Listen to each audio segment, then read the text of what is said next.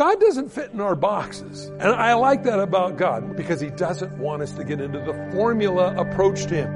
Over the mountains, over the valleys, I hear the calling. It's time. It's time. It's time. Welcome to It's Time, the daily Bible teaching program of Mike Kessler, pastor of the River Christian Fellowship in Twin Falls, Idaho. Today, we're going through his series called Close Encounters with Jesus. So, get ready to follow along in your Bible as we join Pastor Mike. It's time these wounds to heal. Over the mountains and over the valleys, I hear the calling. It's time. If you got your Bible, I'd like to invite you to open them to the book of Luke chapter 8. Luke 8. Doing kind of a little special series called Close Encounters with Jesus. And of course we know that whenever we have a close encounter with the Lord, we're never the same. That's why when we read His Word, we're never the same. Things that seem to be so obvious, sometimes we miss. It reminds me of a story I heard one time where some police officers came and speaking to an elementary school. And in this presentation that the officers were giving, they showed different pictures on the screen of some of the most wanted criminals. When it was all over and done with, the officer said, "Do any of you children have any questions for us?" One little girl puts up her hand and says, "What's your question?" She said, "Well, those are really wanted criminals, huh?" And he goes, "Yes, they are." "Well, why didn't you keep them when you took their picture?" Things that are obvious don't always, anyway. We look at this today, we see some pretty obvious things. We see people who have needs. You may be somebody today that is pressing in hard on God because you need a specific miracle from God. But by the way, God is in the miracle working business. I'm so glad about that. And so letting God be God in our life. Let's pray. Father, as we go to your word this morning, and we know again that when your Holy Spirit touches us, we're never the same. And so we ask you now that your Holy Spirit would come in a special way and encourage, bless, convict, and restore every one of us listening in Jesus' name. And we ask you now that your Holy Spirit would cause us to remember these things when the trials of life come. In Jesus' name, amen. Well, we look here at verse 40. We remember Jesus was up in the area of the Gadarenes in the verses before.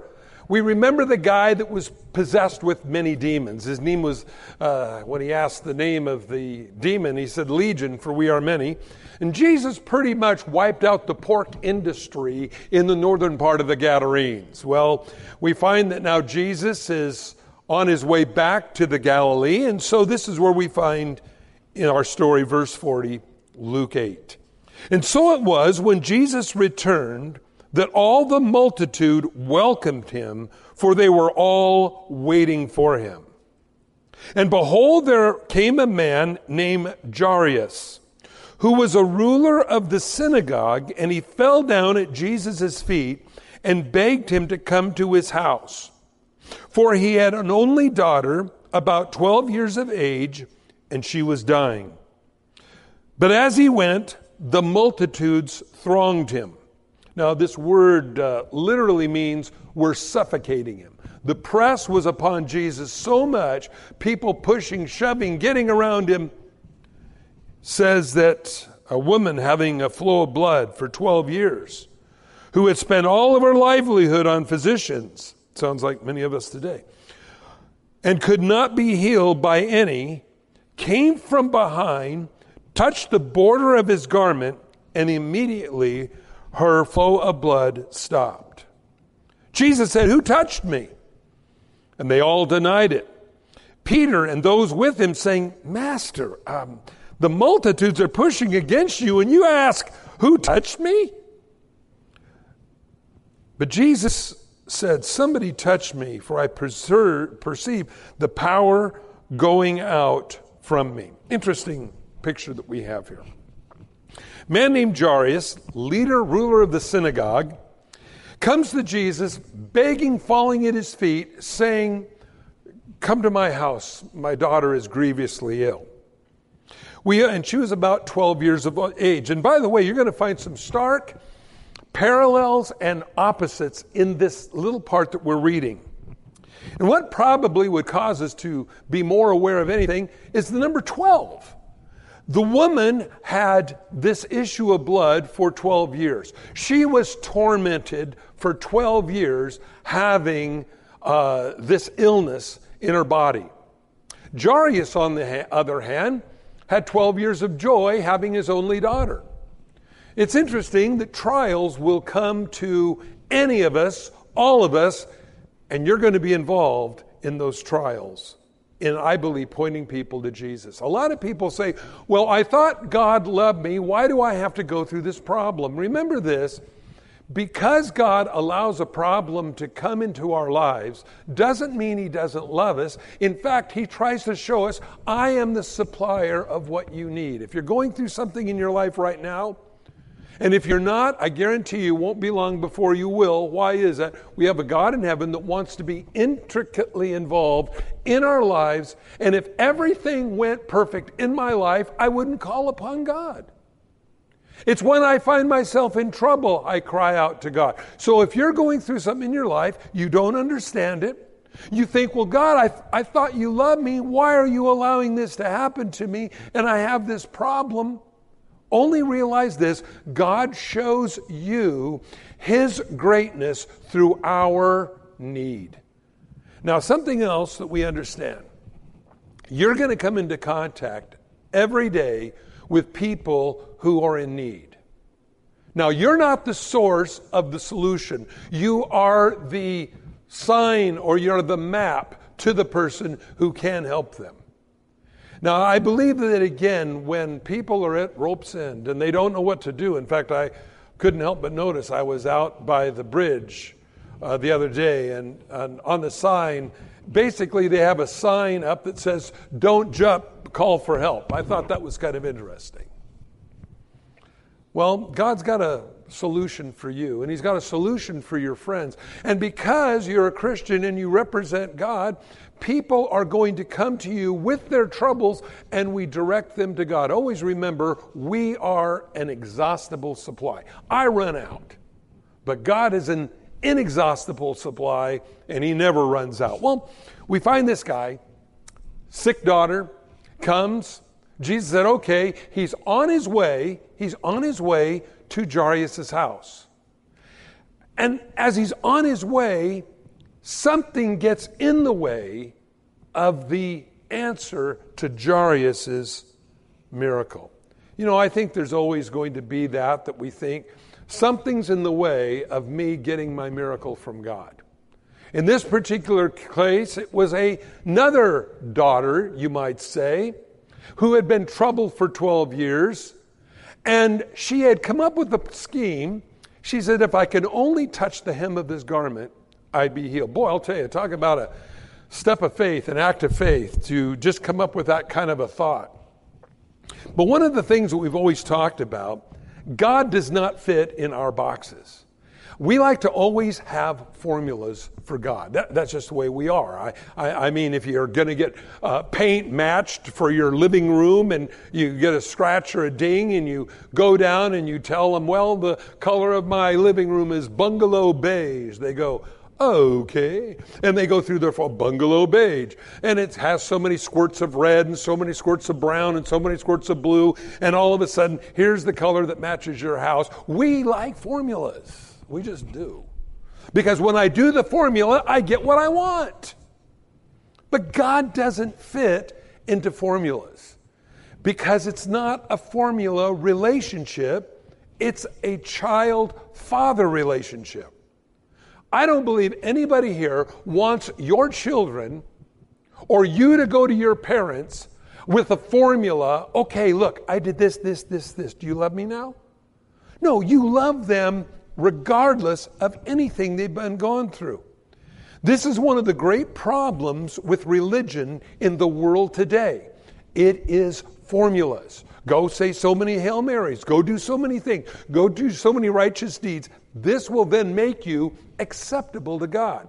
When first of all we realize what Jesus did on the cross for us, took away our sins, I'm acceptable to God now. All God wants from me is a relationship with Him, where I don't go to Him with a formula, but I go to Him just saying, Daddy.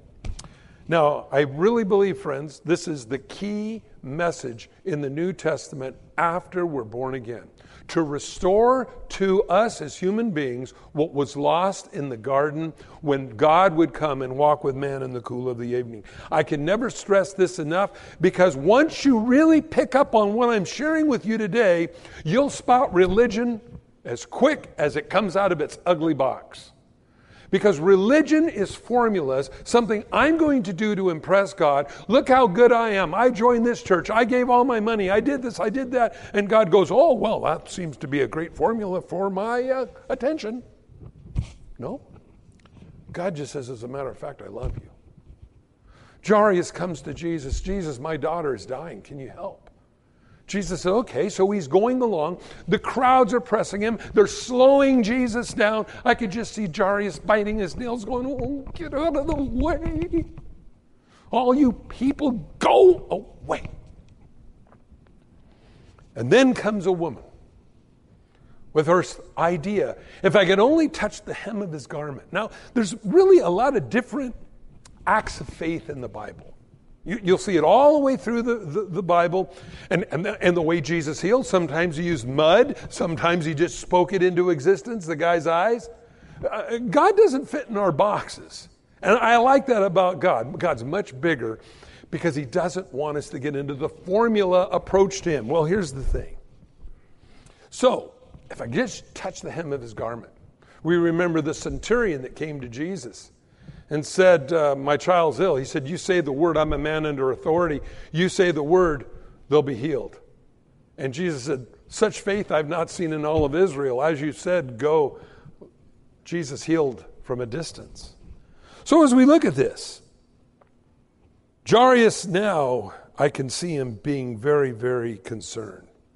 This woman, issue of blood for 12 years. According to ceremonial law in Leviticus, she could not go into the temple. If she was married, her husband theoretically could not touch her. This girl was really ostracized. And where the little girl that Jesus was on his way to pray for was in everybody's lap. Everybody everywhere, this woman was ostracized. The miracle that Jesus did, notice it says, who touched me? And they all denied it. Peter and those with him saying, Master, the multitude throng you, or literally smothering you, and you say, who touched me? But Jesus said, somebody touched me for a reason. You know, it's interesting. You can be in a crowd of people, bumping elbows with Jesus, but Jesus knows what you need. I like that Jesus singled out this woman because he understood her specific need. Isn't that nice to know you're special to God? I love that about the Lord. It isn't one size fits all, that you're just one of the masses. We talked about this a couple of weeks ago when Jesus was on his way, and we remember this little tax collector named Zacchaeus. And the Bible tells us that he was a tax collector, and nobody liked tax collectors in those days. And because he was a short stature, he wasn't a tall guy, he couldn't see over the crowds. He figured out which way Jesus was going, ran ahead, climbed into a sycamore tree, the Bible says. And there's this little man hanging out of a tree. And Jesus looks up at him and says, Zacchaeus, I must spend this evening with you. And I'm amazed. I think Zacchaeus was amazed. He knew his name. God knows your name. Nothing takes God by surprise. I know sometimes when we pray, it's like, well, God, I'm really sorry. I've been out doing some sin. I know you don't know this, God, but this is what I did. God goes, I've known all along what you did. But God still loves us. And he understands that. And so he offers his forgiveness when we cry out to him, and he does forgive us. And so Jesus said, somebody touched me. I felt the power going out from me. Now, When the woman saw that she was not hidden, she came trembling, falling in the presence of all the people, the reason that she had touched him and how she was healed immediately. Verse 48, it says, and he said to her daughter, and by the way, this is the only place in the Bible where we find Jesus calling an older woman daughter. Kind of interesting, but I think it goes along with the rest of the picture here of this story. Daughter, be of good cheer. Your faith has made you well. Go in peace. Now, faith has made you whole. We look at this and realize Jesus was never too busy to heal somebody. Yeah, he is on his way to do something else. Crowds pressing around him. And yet Jesus, the power that was within him, healed this woman. Now, the bad news. And while he was still speaking, someone came from the ruler of the synagogue's house saying it to him, your daughter is dead. Don't trouble the teacher. You can probably just see the heart of Jairus at that moment when he heard that his daughter is dead. It's too late. The crowd was too much around Jesus. There's a bunch of people in the way of your miracle. Your daughter's dead. I can't imagine the grief that this man had in his heart at that moment. Jesus came back. He was overjoyed that he got back into town, comes and falls on before him and asks him to come to his house, but now it seems that it's too late. But when Jesus heard it, now by the way, they weren't talking to Jesus. They had come talking to Jairus about his daughter being dead, but Jesus overheard it. By the way, I'm so glad that Jesus overhears much of our conversations because he's got a way of making things really, really good and repaired in our lives. And Jesus heard it. He answered and said to him, do not be afraid, only believe, and she will be made well. Notice two things that Jesus told him. The first one is, don't be afraid. I think that's really important because so often in the interim between the miracle that we need and God's deliverance, there's an opportunity for fear. Fear of the unknown. I think there's a lot of things that cause fear. Let's say you got an issue in your life right now and it's pressing upon you and you don't know what to do. Fear comes in, first of all, will God do anything? That's, I think, a great fear. I think another fear is, what if whatever trial or situation in my life gets worse? What if the biopsy comes out to be prognosis positive and I'm in much worse shape than I think?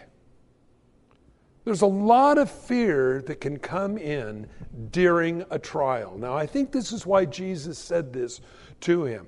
Everything you got to realize looks hopeless. His daughter has just been found dead. He just finds out this message. Jesus tells him, don't be afraid, only believe. Now, believing is important.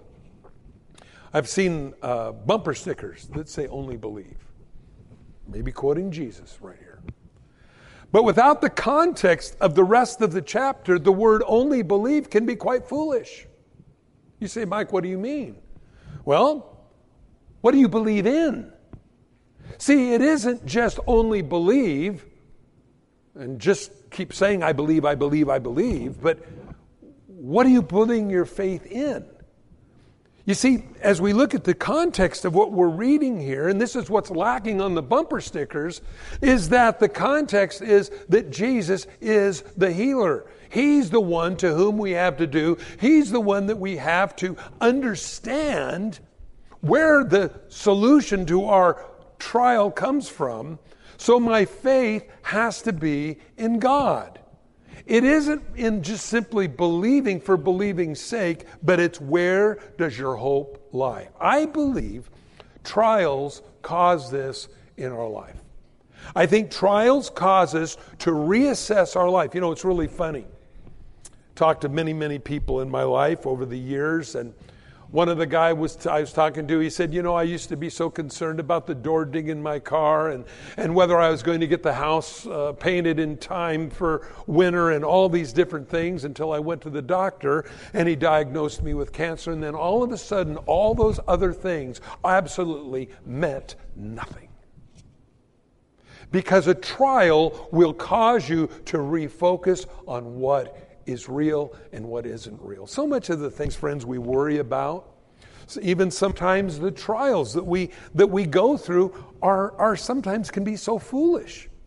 When we really look in the light of God's answer to that which is a real serious issue in our life. Oh God, I'm going through a trial. Somebody pulled the Jesus bumper sticker off my car and I don't know what I'm going to do. Well, that's a problem, yeah. Maybe somebody didn't like it on your toolbox at work. Somebody peeled your Jesus bumper sticker off there too. And that's a trial. And that's a problem. Well, yes, it is. It can be.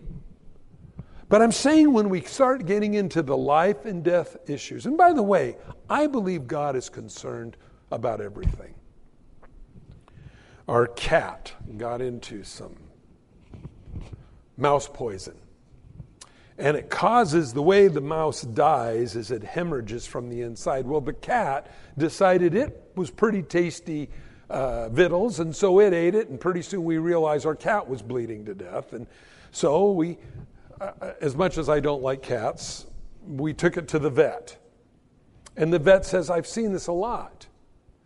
Well, my little girl, really, this was her little world. This cat was so important. And she began to pray for her little cat. Now, I don't know if you ever heard a little 3 or 4 year old kid pray. Oh, Jesus, heal my cat.